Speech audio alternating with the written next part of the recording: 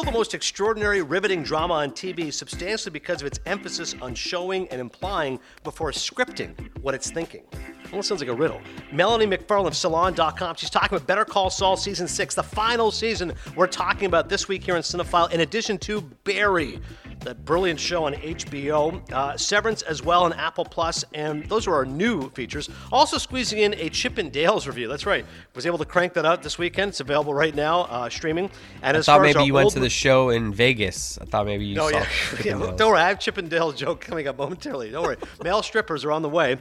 But as far as our old movie is concerned, with a nod to Judd Apatow, we're just continuing the Judd Apatow theme. We can't go over the fact he's such a great guest. So for our old movie this week, it's the 10th anniversary of This Is 40, which Chris has seen and I had never seen. So a fresh watch for me, and you will go back into the brain and think about that. And as far as our wildcard is concerned, one of my great college buddies, Randall Thorne, we know him as RT. He's got a terrific show. It is called The Porter. It's available right now on BET Plus, available back home on CBC. But really, we just talked to him about Adnan in college.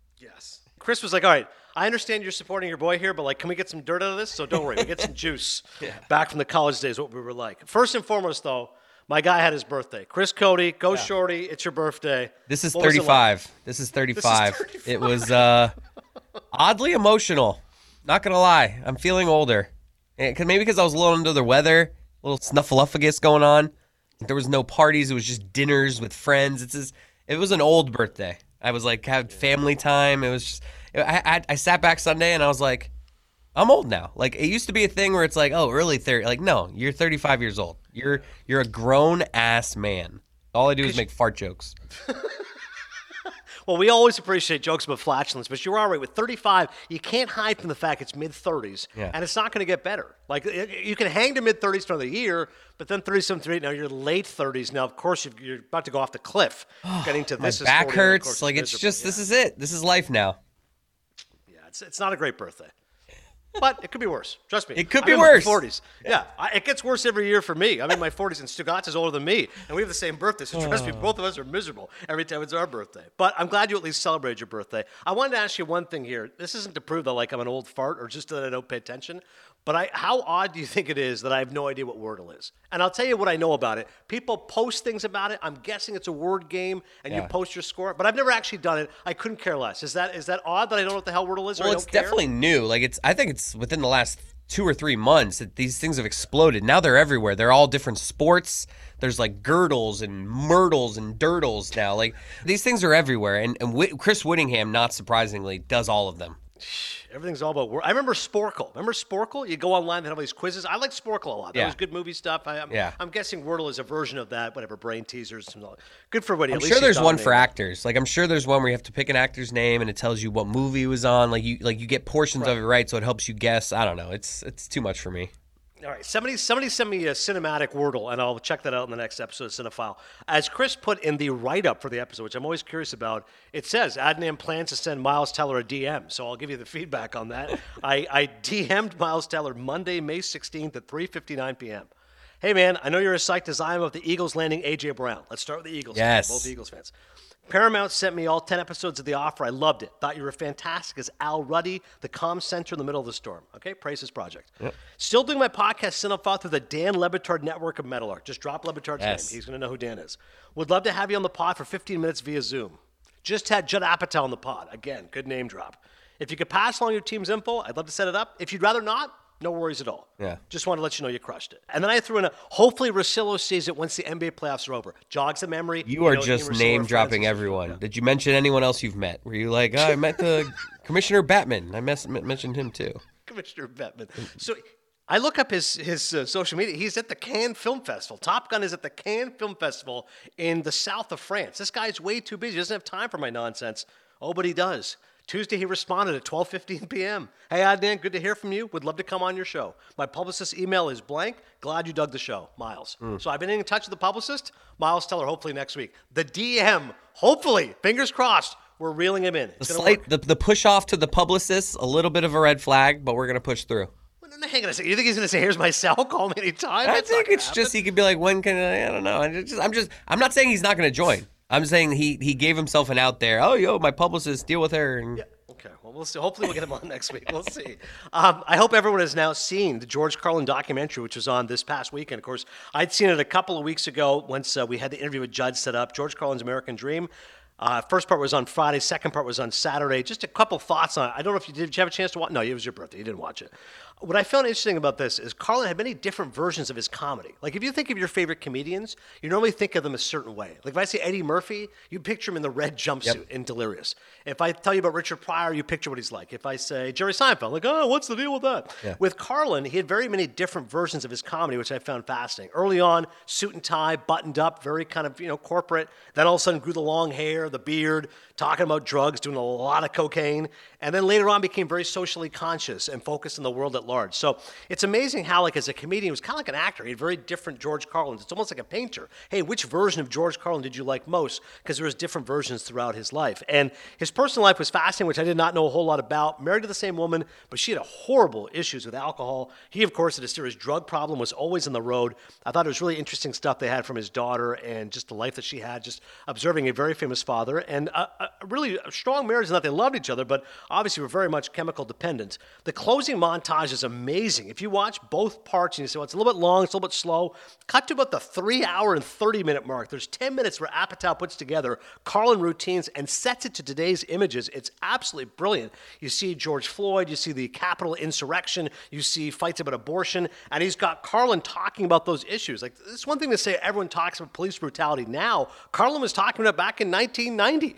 He was talking about abortion. And what I think is most interesting about the guy is he was offending all sides. Like, he was anti-left and that he was not an environmentalist. Like, he would crush it. He would make fun of Earth Day every chance he got. He thought it was the stupidest thing ever. But then he would offend the right by the fact he was very much pro-choice when it came to abortion, very much against police brutality, very much focusing on angry white men. And interesting now, Dave Chappelle, who is about as popular stand-up comic as exists, he's been very heavily criticized for his jokes of the trans community. And I thought what's interesting, Carlin at one point said that, with his jokes, he always felt like he wanted to punch up. He never wanted to be a bully. And some of the criticism that Chappelle has taken is that you're making fun of a marginalized community in the trans community, whereas Carlin was always going after what? As he said, the rich white people who are running this country, going after capitalism, going after politics. So I just think the documentary is fascinating. I hope everyone goes and checks it out. What's also interesting is I read this article in Salon.com about jokes that you can't say. Actually, it might have been Slate. Which, if you do 50 years of comedy, you're going to have some jokes that didn't land. He does one about feminist blowjobs, which was not featured in the documentary. He does one about they're just words, in which he talks about the N-word and says, it only has meaning depending on who you are. He's like, you don't care if Eddie Murphy or Richard Pryor says it because they're N-words. I'm like, yeah, that would not fly well in the documentary. He does a bit about anorexia and making fun of women who don't want to eat. Like, George Carlin definitely took shots, and a lot of shots at religion, well-blown atheists, but at the very least, a guy who had longevity. Whether or not you liked George Carlin or didn't like him, the fact he had 50 years of comedy, I think it's inarguable. He's a guy who's in the heavyweight Mount Rushmore stand-up comics, and someone like Judd Apatow, you can tell why he has such fascination with him. As a golfer, you will laugh about his criticism of golf. Yeah. You hit the ball, then you go pick up the ball, and you hit it again. Yeah. Why don't you pick the ball up and go home? What's the whole point of finding the ball in the first place? Very much anti-golf. Yeah. Baseball fan, though, the documentary points out, at one point he had a heart procedure. Where was he? At a Mets game. Big Mets guy. He was at a Mets-Dodgers game, and his buddy's like, we got to go. So George did like baseball. Great routine, of course, football versus baseball. Football is a military operation. Baseball is played in a park. Yeah. If you haven't ever heard that routine, that's obviously a great one as well. So check out George Carlin. One more thought on wordplay, which I was in one of the stand-up specials I was watching. He talked about how, you have these liberals now saying about their friends, he happens to be black. It just happens to be, because you wouldn't use it, but he happens to be black. And he goes, and then there's openly gay. He goes, you wouldn't say that about any other community, but he's openly gay. And I started thinking to myself, okay, who is open? Like Louis Farrakhan, he's openly black. He goes, Colin Powell, no, he just happens to be black. His wordplay, man, is unreal. So good. Such a smart guy. So good. All right, let's get into the current stuff this week. Let's fly through it. Better Call Saul, first and foremost. Listen, this is a show, obviously, I love. Thanks to Patrick Fabian, who was a great guest last week. It's a prequel that actually works, and think how gutsy this is. Think how rare this is. I think if you go back in television history, you watch Cheers. Okay, we'll take one character, Frasier. That ends up being a huge hit. I don't know off the top of my head how many times Cheers won Best Comedy Series, but Frasier seemed to win every year. And every year, I'm like, how the hell does this show beat Seinfeld? I mean, I liked it a lot, but I still thought Seinfeld got robbed more than a time or two. But very rarely you have a hit show, and then all of a sudden another show comes out of it. Happy Days, that kind of stuff. The Jeffersons. Yeah. but very, very rarely. So Better Call Saul, it's a prequel that actually works. It's very deliberate storytelling. It's drawn out. I know some people would say a little slow, a little boring, but I like the fact it's got 4 different plots at once, and the visual style is so unique. You know, they love their long shots like David Lean. Vince Gilligan is such a great creator of work. And particularly, I love the fact they always start to show these enigmatic openings. They have these flashbacks. One episode this year was Kim as a child, Ray Seahorn's character, when she's stealing and what her mom's reaction to it. And you think, all right, how does that inform who this person became today? You also have flash forwards. One of the more haunting ones was a black and white sequence of Bob Odenkirk working at Cinnabon. And you're like, okay, does he wind up working at Cinnabon one day? Like, is he undercover? How does that work out? The opening slow motion to this season, set to that great song, Days of Wine and Roses. And it's his house being emptied by a bunch of random people. You're looking for clues. At one point, there's a Viagra. There's a woman's thong. And that gets to the whole question of what happens to Ray Seahorn. If you know Breaking Bad, you know that Bob Odenkirk survives. Of course, Saul Goodman is a great character in Better Call Saul, but you never once hear about Kim. So the whole question is, does Kim live? Does she die? Does she go to prison? We don't know, but we're going to find out with 6 episodes left. I love the supporting characters like Lalo. He's got that thick stash, charming villain. Kind of looks goofy, but he's actually terrifying. Ray Seahorn, who inexplicably has never been nominated for an Emmy, but everyone knows she's one of the best actors on TV. She almost feels like she's Lady Macbeth to Bob Odenkirk's central character. But the whole key to the show is it invests a comic character who is Saul Goodman, with genuine stakes and culpability. I mean, he's a huckster salesman. In Breaking Bad, he's comic relief. He's a funny guy there. But here on this show, you see his genesis, how he became who he was, this cruel brother played by Michael McKean, who's chilling and unforgettable. And of course, if you're a Breaking Bad fan, I don't think this is a spoiler alert, they made this big news. Bryan Cranston and Aaron Paul will return. So they are going to be on the final 6 episodes of Better Call Saul. I cannot wait to see how the show ends up. The only annoyance is right now the show has taken a hiatus. Final season of 13 episodes, but they've done 7. Now we're taking a 7-week break and then 6 more episodes. And you go, why the hell are they doing that? It's about the Emmys. This way, this season will be eligible for Emmy consideration this fall, and the final 6 episodes will be eligible for Emmy consideration next season. Get over yourself. It's like, how about you? I know. I saw it and I go, listen, you've never won. Like, Better Call Saul is one of those shows. Every year, Cody, 7 nominations. Odenkirk's up for Best Actor. The show's up for Best Show, Best Drama Series, Best Director, Best Cinematography. They never win. Like, they never win. So I'm like, okay, so you're just trying to hedge your bets now and go, okay, hey, this is the final episodes. Let's finally get a victory here. I'm like, who cares? Just put up the season. If no one wants to nominate you, screw them. That's life. But Better Call Saul, a show that you don't watch, but Roy is a big fan. Oh, yeah. Roy loves it. Do you think Vince Gilligan will take this? Because, he had the obviously Breaking Bad victory, and then he does the prequel that everyone clamored for. It's a huge success. Like, is that going to be it? Or is he going to be like, I can't miss with this. Let's pick another character. Like, is there any setup going on here for something else after this? It's a great question. I don't think there is, but it would be amazing if he kind of turned it into Star Wars. He's like, all right, you know what? I've already had 2 big hits here. Let's make it a 3rd one. Because I would think, hey, the first one was a massive hit in Breaking Bad. Felt risky to do a prequel, but to your point, it's been a huge hit. And AMC, is going to back up the truck. Like, how many millions do you want here, Vince? Whatever show you want. There's no red tape. Yeah. Whatever who you want to cast. Like, bro, carte blanche. So I don't think he would, but clearly he's a guy who's attracted to this universe, who's basically been immersed in making shows in New Mexico for 12 years now. So, hey, why not make it 20? Maybe there's one more show up his sleeve. Interesting to think about. Better Call Saul, the final episodes. A quick thought here on Barry, which is 5 episodes into 10 episodes.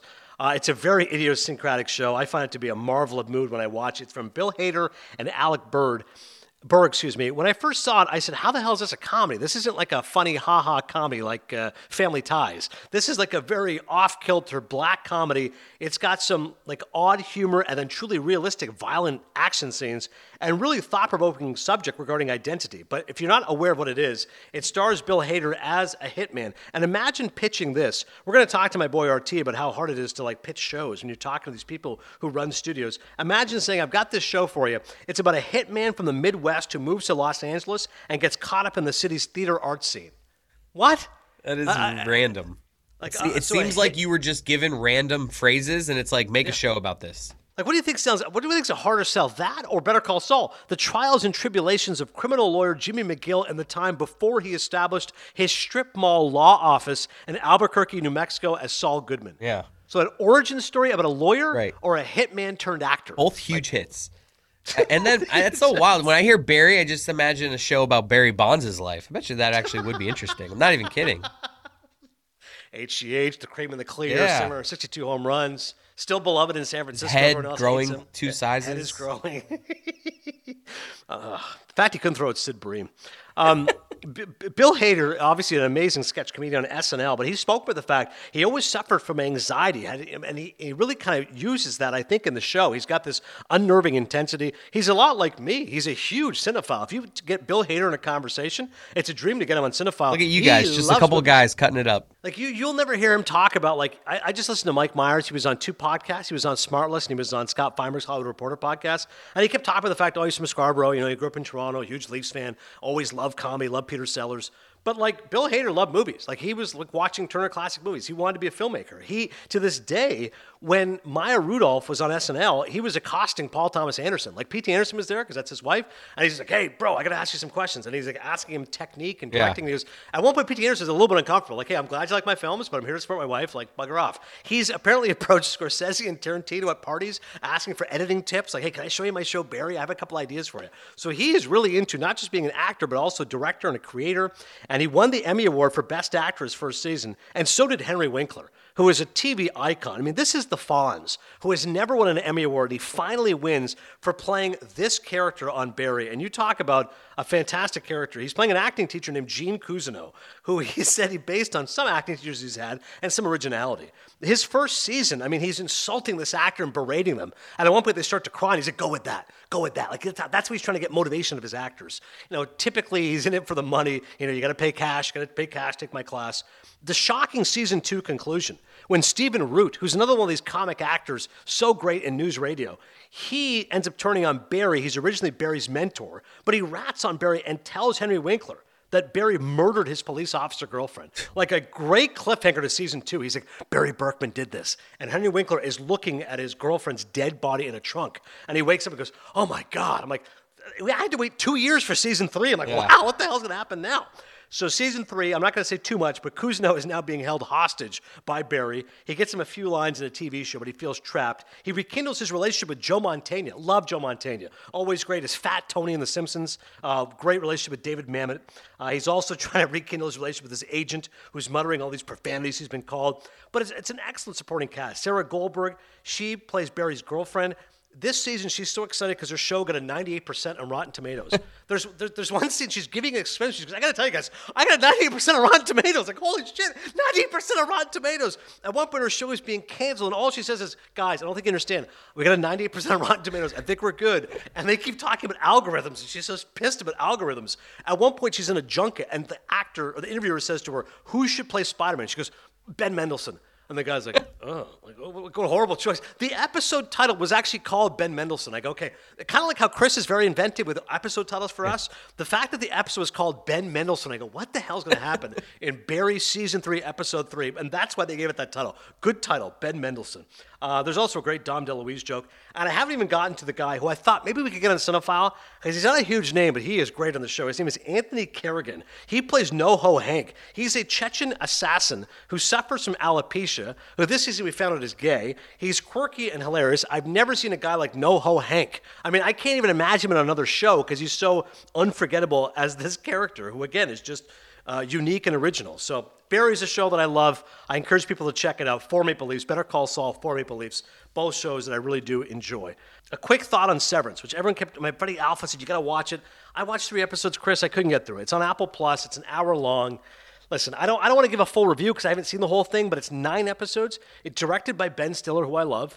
And it's got Adam Scott, who to me looks like kind of like an inferior Tom Cruise. And you know how much I don't like Tom Cruise. I like Adam Scott, though. He's good and stuff.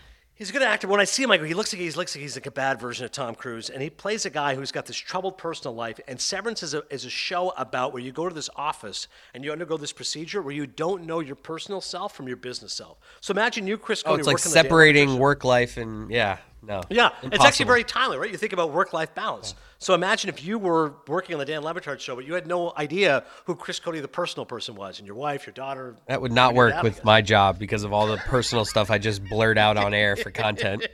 Exactly. It wouldn't make any sense. But I watched 3 of the episodes. I still got 6 more to go. I don't know if I'm going to get through the whole thing, but we'll see. People tell me to watch it, so maybe I'll get to Severance at some point. And a thought here on Chip and Dale's before we get to our old movie of the week. I was on Calgary radio doing my weekly hit with Logan Gordon and Will Nault, and they said Logan's excited for Chippendales. I had the same reaction as Cody. I'm like, wait, is there a male stripper movie coming out, like a Magic Mike thing? And they go, no, it's about the fuzzy ones. And I go, okay, I guess if that's what you like, the hairy-chested guys, the fuzzy ones. They go, no, the squirrels, the chipmunks. I go, okay, I had no idea. So the fuzzy ones is we're calling. Yeah, I mean, whatever you're into, man. The fuzzy ones. So I did watch Chippendales Rescue Rangers with my boys Shaz and Maz. They're 5 and 3. So I mean, it was okay. I like the fact Will Arnett was one of the characters. So Will Arnett voicing it. It's mixing animation and live actions, kind of like Who Framed Roger Rabbit, but it was pretty average. Will Arnett is probably just raking in voice actor work. I'm glad you brought that up because I was thinking he first started his career in voice work, and he said he was doing okay. Arrested Development is a huge hit, not monetarily, but puts him on the map. Everyone's like, this show is super funny. Maybe in some ways, kind of like Barry, it was kind of like a niche hit at first. Then it became huge on Netflix, DVD, etc. And then I think what really made his career was Lego Batman. Now all of a sudden he's raking it in. Like, not only are you in the Lego movie, but you get your spin-off Lego Batman movie. That's going to be, what, $20 million? Like, right there alone. And now, like you said, he's always he does the Reese's commercials. That's going to be $1 million. And isn't he on SmartList too? SmartList, that's doing well. Like, think about the SmartList, which is a really good podcast. I just listened to Mike Myers. Those guys, Sean Hayes, Jason Bateman, Will Arnett, they're not doing a podcast unless they're getting paid. Like those guys must be raking in some serious advertising money. Like, and when you have those relationships that they do, like they're just texting people for guests. Like I bet they don't even have a good guest booker. I bet it's just Will Arnett texting Mike Myers. That is exactly what it is. Each week, one of them gets a guest, and the other two have to guess who the person is. So Bateman got Paul Thomas Anderson. Arnett texted Mike Myers, and then they have them on. Like, it's crazy. Yeah. What a life. Anyways, that's Barry and Better Call Saul and a little bit of Severance. Imagine if they only knew the work that gets put in on this show to get an author. I gotta send DMs to people. Like, you're begging Judd Apatow for a retweet, which, by the way, worked. Yep. I texted you with no response. He retweeted us, and he also commented. He quote tweeted at one point. Love it. Judd's after it. All right, old movie this week in honor of Judd Apatow. This is 40. You haven't seen it in 10 years. I saw it for the first time. I said, I got to finally watch this movie. At one point, Paul Rudd is talking about being a widower versus being divorced. And he goes, it's much better if you're a widower. Like, he's imagining if his wife dies. And he goes, if you're divorced, people look at you differently. If you're a widower, it's like, oh, my God. And his buddy goes, yeah, if you're the girl dating a widower, like, oh, maybe I can cocksuck away the sadness. This is the way these guys are talking. At one point, Rudd escapes his family because he just needs a break from Leslie Mann, Judd Apatow's real-life wife. And she says to him, you keep going to the bathroom, and you're on your phone. Like, what are you doing? He's like, you need to escape from us? He goes, no, I just need to go to the bathroom. She says, who takes 30 minutes in the bathroom? Yeah. He says, John Goodman. Yeah. Which I think is an accurate answer. Later on, Jason Segel shows up. You and I are enjoying Jason Segel's work in Winning Time. He shows up, which I don't really buy him as like a personal trainer. Not to be a dick. He's not like in great shape. That is like an odd cast. It is an odd cast. Yeah, I really don't but see it always works. Segel always works for me, even in a weird casting choice. Definitely a funny guy. At one point, he's talking about George Clooney about if he would give you his Ocean 13. And he's training a woman with a numb vagina. She says, like, I get nothing out of this. I sit on a fire hydrant, nothing happens. Like, if Clooney took it to her, she'd have no idea. At one point, Rudd's upset. He's arguing with his daughter and he's arguing with both of his daughters and his wife, which, again, mirrors Judd's life because Leslie Mann's his wife, and in the film are Maude and Iris Apatow, his real-life daughters. So if you ever get Judd back again, I'm like, hey, you direct your wife all the time, and you directed your daughters in a very profane, vulgar, coarse film. But regardless, at one point, Rudd says to his daughters, sometimes it's just one of you had a dick, which you wonder maybe Judd Apatow has said to his own daughters at some point. 29-minute mark, if you like fart jokes, which I do, Rudd farts in bed, really good sequence there. Later on, Leslie Mann, who lies about her age, much like Chris right now, 35. Classic joke for a movie. Right, she's not 40. She's actually 38. She's born in 74. She's born in 76. And the gynecologist says, I know how old you are by counting the rings. Yeah. Little gyno joke. As he's standing, like, with her legs up on the pedals. Like, he's... That's actually, I think in Knocked Up, the same doctor plays, and he's just like, oh, you look just like your sister. Which brings us to, I wish I'd known. I mean, it was just a sequel to Knocked Up, right? That's what this was. It was the unofficial sequel to Knocked Up. And you're wondering to yourself, why didn't I watch it? Like, you seem to like Judd Apatow. What happened? Like, what happened was this. The movie got 51% Rotten Tomatoes. And by his standards, everyone kind of viewed it as a disappointment. It made $67 million at the box office. Everyone's like, just a bunch of gross jokes. Judd Apatow's kind of repeating himself. I'll be honest, watching it now, I still think it's really funny. Sometimes this happens. You get used to watching a filmmaker, and if he makes 4 movies kind of similar, by the 4th time you go, not as good as the other 3. But if you watch it on its own, you go, no, it's actually really funny. Like, what? Because there's enough time has passed. It's really smart, right? There's nothing flashy about This Is 40. It's just smart humor. Anyone who's married can relate to it. It's just relatable good humor. It's like it's a nice easy watch. 100%. And I was thrilled when I saw this guy was in it. If I known he was in it, I would have watched it right away. Albert Brooks is in the movie. He's unbelievable. He plays Paul Rudd's dad. At one point, he talks about the financial issues he's having. He says, nobody wants curtains. Because everyone thinks it's a luxury. How is it a luxury? He's like, you want people looking at you? You want people watching you fuck? He's like, come on, you gotta have some curtains. He's got test tube babies. At one point, he's talking about his financial issues. What do you mean, kill one of my kids? He mimes murdering his children. And he talks about, because Rudd's like, why would you have kids in your 60s, Dad? And he goes, listen, I never thought it would work. The doctor, when we were in vitro, was winking at me like, this isn't going to work. And boom, now I have 3 beautiful children. There's nothing I can do. There's some, again, gross out humor, which you expect with Apatow. Rudd and Leslie Mann go to a hotel. And at one point, Rudd has a banana and 2 oranges. He goes, look, my dick and balls. I'm eating my own dick. And he starts eating the banana. There's in one sequence, his legs are up in the air, kind of mimicking Leslie Mann going to the gynecologist. He's got a mirror up to his butt, and he's got a camera. And she goes, what are you doing? And he goes, I might have an anal fissure or a hemorrhoid. And she says, I do not want to investigate your anus. And she goes, no, you got to tell me what it is. Eventually she looks, okay, it's a hemorrhoid. It's like, okay, great, thank you. Like, I just see the kid come. You've also got Megan Fox in the movie. Like, this is 26-year-old Megan Fox, pre-Machine Gun Kelly. They think that she's ripping off the store with the running. And at one point, she takes off her dress to put on one of the store dresses. And Leslie Mann goes, oh my God, your body's incredible. And she goes, like, look at your, he goes, can I feel your tits? Because they're real. And she goes, my kids just suck the meat out of mine. What an expression to say.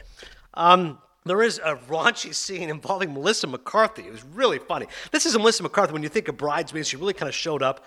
And at one point, Rudd is very upset with her because her son has upset their daughter. And Rudd says to her, I don't care. I'm going to come to your house, whether it's your iPad, your iPod, or your iMac. I'm going to shove it up your fucking eye. Unbelievable scene.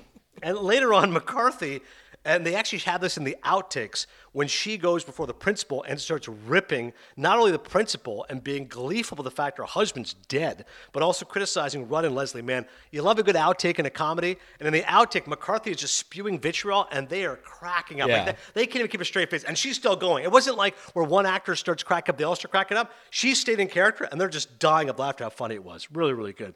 Again, Albert Brooks I love. Later on, he's talking about, he says, I finally figured out the issue. You hate Jews. And she goes, don't play the Jew card. He goes, I can play it all the time. It never expires. But I really think this is 40, as you said. Easy watch, fun watch. If you have parents, if you have kids, you can appreciate it. I think it's worthy of a watch. Right now it's available, I think, on HBO. You can go check out This Is 40. All right, This Is 40. I'll give it 40 police because we love Judd Apatow. I talked about Barry, talked about Better Call Saul. Now time to bring in one of my college friends. We've been friends for a quarter century. My boy Randall Thorne. We call him RT. He's got a new show available right now. Another day is here, and you're ready for it. What to wear? Check. Breakfast, lunch, and dinner? Check. Planning for what's next and how to save for it? That's where Bank of America can help.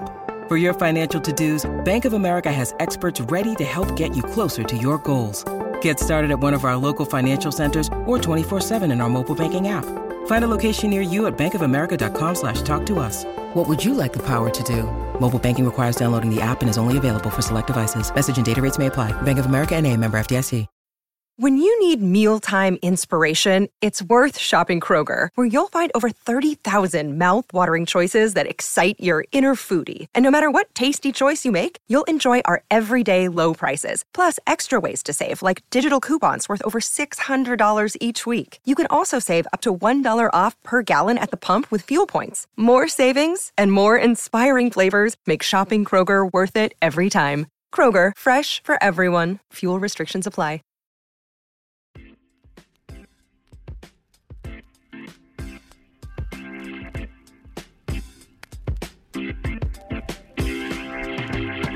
A pleasure to bring in my man, one of my dear friends, college homeboy, Randall Thorne. We know him as RT. He's got a fantastic new show. It is called The Porter. It's available on CBC Back Home, and as of May 5th, streaming on BET+. Of course, previously made Utopia Falls, which he was a guest here in Cinephile, and now back with The Porter. And here's the thing. Everyone's going to think you're just repping your boy, right? Oh, okay, so your friend made some show, and all of a sudden you want to give him some love? No, he just sent me the link. Here you go, Cody. This is from the New York Times. Holy moly. a robust drama that is not a cop show, not a supernatural show, and not a split timeline mystery. This dazzling 8-episode Canadian import is set in the early 1920s among black trained porters, some of whom are attempting to organize their racist and dangerous workplace, and some of whom find more fulfillment in bootlegging. The show does not shy away from violence, sorrow, or the degradation its characters face, but it isn't a misery factory. The Porter has a refreshingly frank approach, and the performances are terrific across the board. Yeah! New York Times, RT. That's massive. Appreciate that, man. Appreciate it. Thank you, New York Times, for recommending the show. And I hope everybody goes out and checks it out. BT Plus, free for 7 days. Maybe this is the show to try it out on. Well, it is, absolutely. And let's start with the critics. I remember when Utopia Falls, you made it. I said, how have the reviews been? You're like, eh. And I was like, okay, listen, that show is about hip-hop and, teenagers. And as you said to me, that's not a show geared towards 40-year-old white males who are primarily critics. Yes. So I am thrilled that this show is getting rave reviews from critics, but I hope you as a filmmaker realize, and I know it's hard, trust me, I face criticism every day. It affects all of us, but I hope you realize critics, you need to view them a certain way. They are of a certain people, so what they like, it makes sense what they would like. I remember The School of Rock came out, and all the critics loved it, and I was like, well, yeah, because a lot of them probably are like Jack Black. They wish that they were like, in Led Zeppelin band. So that makes sense. So first and foremost, how do you navigate the fact Utopia Falls didn't do as well as you would have liked critically, but The Porter is getting rave reviews? You know what, man? I mean, look, I always treat this stuff the same way. Look, I mean, you're right. Like, anybody's going to get criticism. You obviously feel it, to a certain point. But at the same time, look, you make things. Y'all are making this podcast. You know what I mean? And and everybody's doing the thing that they love, and you do it for yourself, and you do it for people who love the stuff that you love. You know what I mean? So at the end of the day, like, whether Utopia Falls was a tween show that's a sci-fi hip hop show was like really well accepted by 40-year-old guys. Like, I don't give a shit. What I care about is that the people who did love it, that they loved it. The teenagers that liked it and the young people that liked it, that it spoke to them. That's great. You know what I mean? So I dispense with the stuff after I read it the first time, and I'm like, as long as it's reaching the people that it needs to reach, then it's good. And it's great that The Porter is getting some nice critical acclaim. We got a slow burn of critical acclaim, but everybody tends to love it, and I really think that our collective crew and cast did an incredible job. I think it looks really nice. It looks beautiful. It tells a full story of these people from back in the day.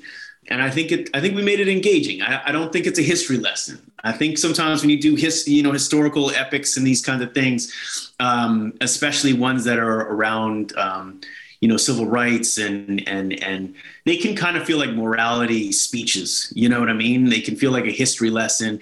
And I think that we really try to approach these characters and these people who lived back then as humans who made mistakes, who didn't always do the right thing, had moral choices to make. They made those choices. They had love, they had laughter, you know what I mean? So we tried to really give it a full breadth of human existence back then. So I think we did a decent job on it, and I hope people respond to it. They did more than a decent job. They did a great job with it. But I want to further the point, what you said about when there's shows involving race and race relations. Because some people have criticized shows like this or movies like 12 Years a Slave. It turns into torture porn. It's like, all right, let's see how badly that they're being treated. How viciously can we do it? How did you navigate that? I thought you had a great scene in episode 4, that humiliating spit shine scene. It's really well done. It's crafted, but it wasn't excessive. So how do you navigate, let's show racism, but we don't necessarily have to rub people's face in it? Well, you know what? Look, as a Black creator, as somebody who's trying to make content for our people, but then people beyond our people.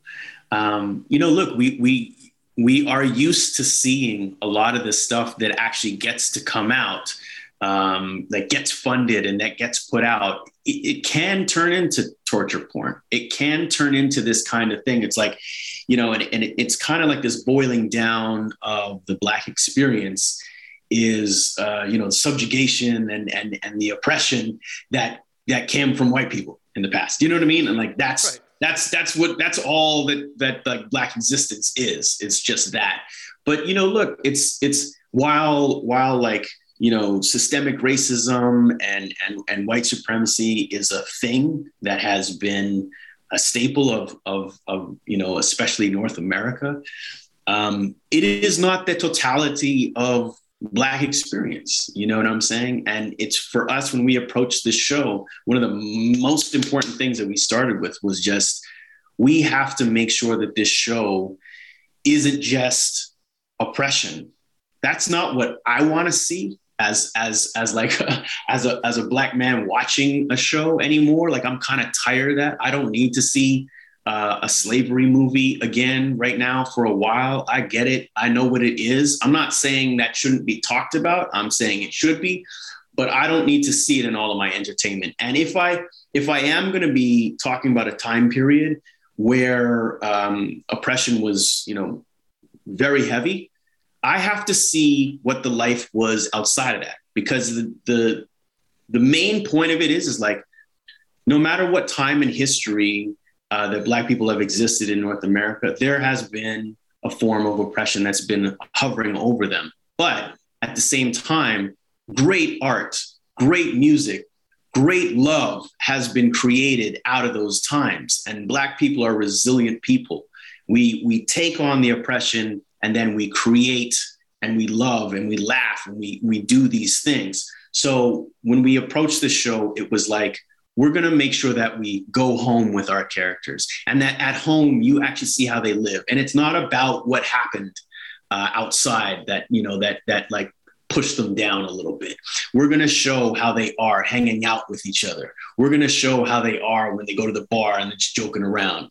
Like, these are the important things, that we show a full aspect of their lives, and as well their wives and their community. So that was one of the main things that we tried to do, and make sure that we, while we show the bad, we show a lot of the good too. Yeah, no question. I was thinking about that first scene. I was like, oh, maybe Randall's paying homage to Malcolm X. There's this great dance sequence. And I'm like, oh, yeah. I'm like, yeah. And then I saw Charles Officer directed. I'm like, oh, maybe that was just Charles. But you directed episodes 3 and 4. Tell me about Alfre Woodard. Great actress. I mean, the scene with the fat white guy, Donald, with the beads around his neck, being paid to be spanked. That's a highlight of episode 3. I imagine you telling Alfre Woodard, okay, here's how we're going to direct this. She is an awesome actress. And you told me she's a lot of fun. Give me a couple stories how funny she is. Oh man! Like, first of all, I call her Miss Alfre. I can't. She's a legend, so you can't call your legends by their first name. So the first time, I just like, and the thing is, like, when I knew that I did actually the bulk of her scenes. Just happened to be that she fell into my episodes, and she came on set, and she's one of those people that kind of like, she knows what she needs in order to get into the space that she does, and she'll claim it. But she's incredibly generous to those around her and her scene partners. So she'll work with them, and she likes to play, and I like to play, which is great too. Like, I just my thing is, like, when you're working with an actor of that caliber, they're not acting. You know what I mean? Like, they're alive in that scene. They put themselves in a place where they are actually living, and all we're doing is witnessing it, and then we're capturing it. That's all I'm doing. As a director, I have to step back and just capture what they're doing. So you have to create the environment that they can become alive in that moment, and then you just capture it. And it's incredible to see when two actors are alive in a scene, they're just playing off each other. They're just alive in a moment, and they're playing off each other, and shit just comes out of that, And one of the best lines, I think, in the whole series, which is in episode 8, there's a moment where it's, her character has diabetes, and she's going through like her diabetes is sort of taking over and, pushing it towards the end of her life. And she's got hot flashes and cold flashes, and her scene partner Muna is kind of like covering her up, trying to keep her warm. And she just does this in the scene. It wasn't something that we talked about. It was just like, she's just in the scene, and she's just trying to keep her warm. And then Alfre, she's a brothel runner. She runs a brothel. So she covers her up, and then Alfre, just in the scene, not scripted, she just takes off she shoves her away, and she's like, "What? No titties in the hospital?" We just died laughing. It completely went straight through all the cuts. There was no chance that we were cutting that moment. And that's just reality though. That's reality for her in that moment as that character. She would say that if somebody's trying to cover up, what are you doing? No titties in the hospital? What's going on here? So it was just a beautiful moment. And it'll stay with me forever. I texted her after that day. I'm like, titties in the hospital will forever be in my memory. Thank you for that. She worked with Spike Lee, like one of our favorite filmmakers, and now she's working with you. You're directing her just as Spike directed her. It's amazing. And she was very complimentary to me about. I was like, I just need to know all the Spike stories. You need to tell me about Spike stories. So just lots of exchanges and stuff. And but yeah, it was an incredible experience working with her. Amazing that she used that expression too, because you at one point were known as R Titty. So you should have said to her, listen, I go by RT, but my nickname is also R Titty among some friends. I did not bring that up, but now that you mention it, maybe I will. We have some more about the Porter and just about show business, but Chris is dying to ask, since we are college friends. He wants to ask some questions about me in college and our relationship. Go ahead, Chris. I know you're you said it. I want you to paint the picture of Adnan Virk at his peak in college. I mean, you know what? I would say Adnan has not peaked. This is also peak Adnan. It's like what you see, Chris, is exactly how he has always been. I will say this for the man: you integrity, to the bone. This guy is my man. You've been the same. You've stayed the same. Your enthusiasm. Your knowledge, your vast, your hunger for all of the things that you love. Was he as long-winded in college as he is now? Yes, he was. Yes, and he's a show. You know what I mean? And it's like we like to go to the Adnan show. It's like, is Adnan in his bedroom with someone, or is he hosting MLB Network? What's happening in there? He's like, welcome back to the bedroom here. One of the best things when me and Randall used to hang out was he'd always throw the Oscar parties, Chris. Yes. Every year, the Oscar party, red juice was flowing. Randall would give us, he'd be like ballots. Ari would always clean up. I don't know how the hell Ari always did very well, but I'm glad that you listened to the Judd Apatow interview, which I sent to you, because not only did I want you to listen to it because it was funny, but I liked his answer about diversity. And I'm curious for you, as somebody who's a creator, have you felt that shift? I mean, I know maybe it's different back home, and maybe it isn't different. How do you find it when you're trying to tell different stories about different cultures? Is it opening? Is it still a challenge? How is it? Well, it's absolutely a challenge. I mean, and it's in a weird way. It was like, how do I say this? It was kind of like heartening. It's like if someone said to me, "Hey, I want to tell a story about porters from 100 years ago." They're like, "Okay, is there mutants? Is there like some sort of like is there a mechanical dinosaur?" Like, no, it's about porters 100 years ago. Period piece, jazz music. It's gonna be great. Like that to me is a tough sell, and I think it's great. But I'm so glad you were able to make it. I appreciate that, and I think, look, I don't think I think what Judd was talking about, especially when he's talking about like Rami, is like, he didn't get the budget that he would get, and isn't that interesting, right? Like, I mean, at the end of the day, as things are opening up, and yes, things that the creators of color are being able to come out and tell stories. Ultimately, we're going to a bank that's still run by white guys. You know what I mean? And whether you can be the most open white guy who says, yes, I will greenlight this, you know what I mean? But they're still limiting budgets, right? And all of that is that it doesn't come down to, I would say, I don't think it comes down to like one grand wizard at the top of the thing, right? I think the thing is like there is systemic racism, like Judd said. And that racism is kind of infected everybody. And it's kind of like, well, the track record for stories like this, or even a story I haven't heard of, but we don't have proof that this stuff sells. And it's interesting. I think Will Smith used to talk about this when he talked about how when he had his run of like 10 years of being the movie star, right? And he talked about at the beginning of his run that people would tell him, Black-led movies, they just don't sell, especially across seas in Europe. It's racist over there. They don't sell. They don't go to see movies. And what he said that he realized is that, truthfully, it was that the people who were selling the movies couldn't sell the movies. They would tell him, we can't sell this movie over in Finland.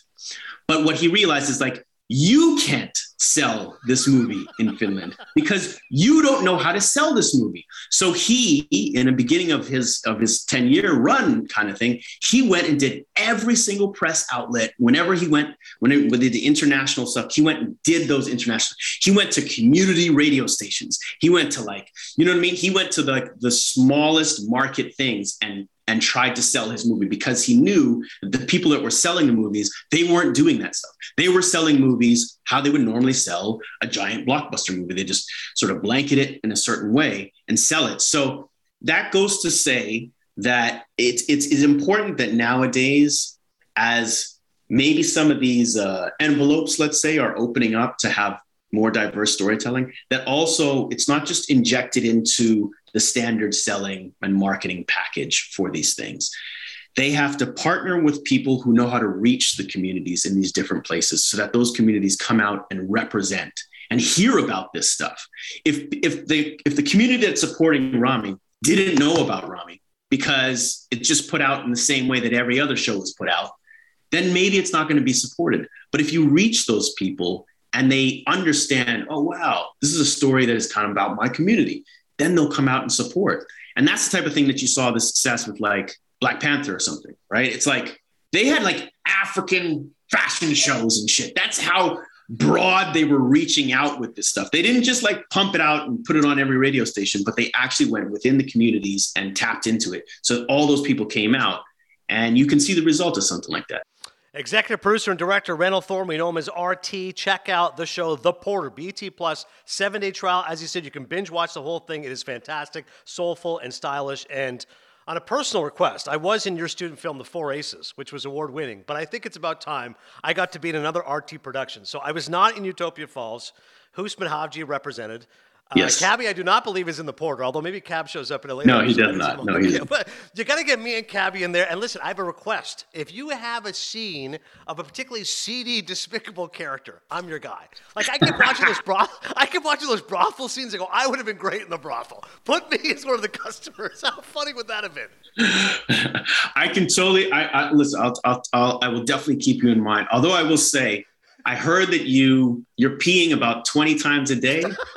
And way too much. I think that's an issue, man. And definitely if we've got these long hours on set, that's something that you should look into. Yeah. You might want to look into that. And on a personal note, you texted me the other day, you said a producer that you worked with on The Porter is developing a TV series around the business of baseball. So Cody, I might get my break here in Hollywood thanks to RT. I could make a mean third base coach if you need. I don't know if it's an actual baseball movie, maybe about the business of baseball, but if there's a reenactment scene, Chris could be out there on the field. I'll leave it to you to work that magic, once I make the intro. Yeah. I appreciate it. Last thing, because I want to get a little sports in. You're wearing your Raptors hat. Thoughts on the Raptors or Andrew Wiggins? Maple Jordan, the Warriors look like they're going to win the title. Chris is a Heat fan, but I don't think anyone's stopping the Warriors. I think the Warriors are going to win again. And in terms of the Raptors, look, man, they're my hometown squad, world champs, as much as people try to just strip that away from us as much as possible. I will say this, the Raptors, they never get the credit. You know what I'm saying? They don't get the credit. And I will say, there aren't many teams that inhabit the tenements of real basketball. They play hard defense. It's team ball. It's no hero ball. They're one of the best organizations because they draft incredibly well. Are you talking about the Heat? What are we talking about? No, I'm talking about the Raptors. Oh, the Raptors. Sounds like the Heat. Great defense, great organization. We've done it with no stars. We've had a star 1 year, and we won the championship. The Raptors are a poor man's Heat. Let's be real. Oh, God, that's so horrible. Last thing, just a college story for you, Chris. I don't know who actually ate more fast food, me or RT, but he's always been remarkably thin. That's one of the great secrets of your life. You and me, cheesy chili burritos, Taco Bell, #1 Big Mac combo. I'll take it to the house, and it's going to show. You, for some reason, 135 pounds your entire life, now into your mid-40s. Are you eating healthier, or do you still? I am eating. My wife is keeping me healthy. What was the last Taco Bell night? Come on, give it to me. Give it up. I have not had Taco Bell since college. That's absolutely true. Burger King, maybe not. Wendy's, maybe not. But Taco Bell, absolutely not. I remember I told Randall once that I worked at McDonald's in high school, and you couldn't stop laughing because you pictured me as Grimace. You pictured me. You go, I'm looking at you, and all I can see you is like a purple costume. I'm walking around. No, I wasn't the guy. It's a good Halloween costume for you, though. Yeah, somebody else was Grimace. RT, check out The Porter. Once again, back home it's available on CBC, but here in the United States, BET Plus. It's fantastic. Not just me saying it, but also the New York Times. Congrats, man. I'm proud of you. Honestly, it's awesome. Like I said, soulful, stylish. I just wish I could be on set. That was the biggest thing while watching your show. I'm like, I would just love to be on set. I just want to wear costumes of that era. And I agree with you. I think hats off the production design, the look of it. You got that great sequence, that montage, episode 4, all the different porters in the train. I mean, it's really, it really is well done, man. It's thank you, brother. Thank you. It was awesome. It was very difficult to shoot during pandemic, so you wouldn't have been able to come on set. It was super closed set for those reasons, but it was. Shout out to Winnipeg where you shot it, which not the place you want to spend 6 months necessarily, but they were good to you. Yes, but very good for period pieces. Winnipeg has some of that real beautiful turn of century, like 19th century, 20th century Gothic style architecture. So it passes for like New York and Chicago very, very well. Like, in fact, a lot of the architects that were at that time that were building those great cities, they actually would come up because it was such a railway infused world back then. Winnipeg was actually a big hub, truth be told. And so a lot of those architects came up to Canada because Canada would allow them to sort of like design whole blocks. And so there's a lot of these old, like huge old Gothic style buildings in Winnipeg. And then essentially, the bottom dropped out for Winnipeg and nobody wanted to go there anymore. And it kind of just sat there. So it's like, unlike a lot of other cities, Toronto just replaced everything. It's all glass and steel now, you know what I mean? But Winnipeg kind of sat in a time capsule. So people go there to shoot period pieces like, what was that Brad Pitt one? It was like the by the coward Robert Ford. Yeah. The assassination of Jesse James by the coward. Assassination of Jesse James. Yeah. Anyways. Well, if you're shooting Quebec City, I love Quebec City. I'm there. That's the one I love Quebec City. That's a beautiful city too, man. Yeah. We'll see. Maybe season 2. Season 2, yes, The Porter. I still have to finish the rest of the episodes. Everyone else, check it out. RT, you're the man. I appreciate you. Thank you, brother.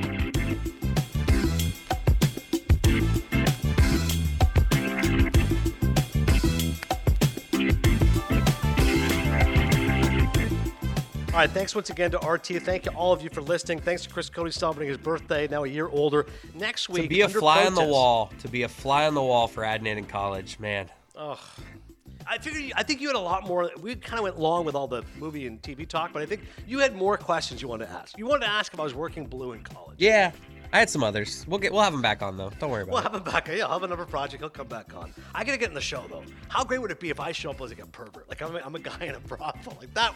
Dan would love that. That'd be good for the show. I mean, and then if he could throw me in there too, we'll get this thing. Yeah. We'll get the views up on this thing. We'll plug it. We'll get you as the third base coach in this baseball project, which apparently I might be a consultant on.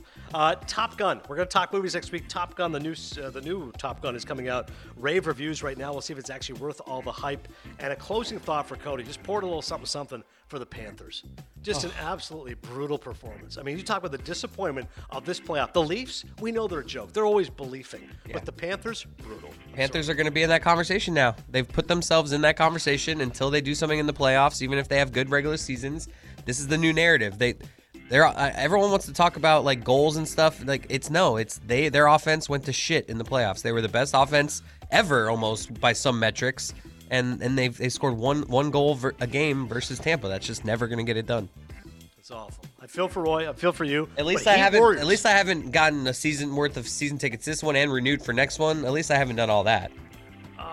I have. Give me a ballpark on the money we're talking about here. Like you can't write off any of that stuff. This is your own personal. Oh yeah, this is. I could get a media credential like Roy and sit up in the nosebleeds, but I have like seats in the bottom level. I have 2 seats. Yeah, this is thousands and thousands of dollars per season. Season tickets in Sunrise, Florida. Yep. Go Luckily, Cats, something like that. I live like 2 minutes from the arena, so it's close. But still, But the parking, that's got to be $20. That's not easy. yeah, $30 actually. Don't get me started on that.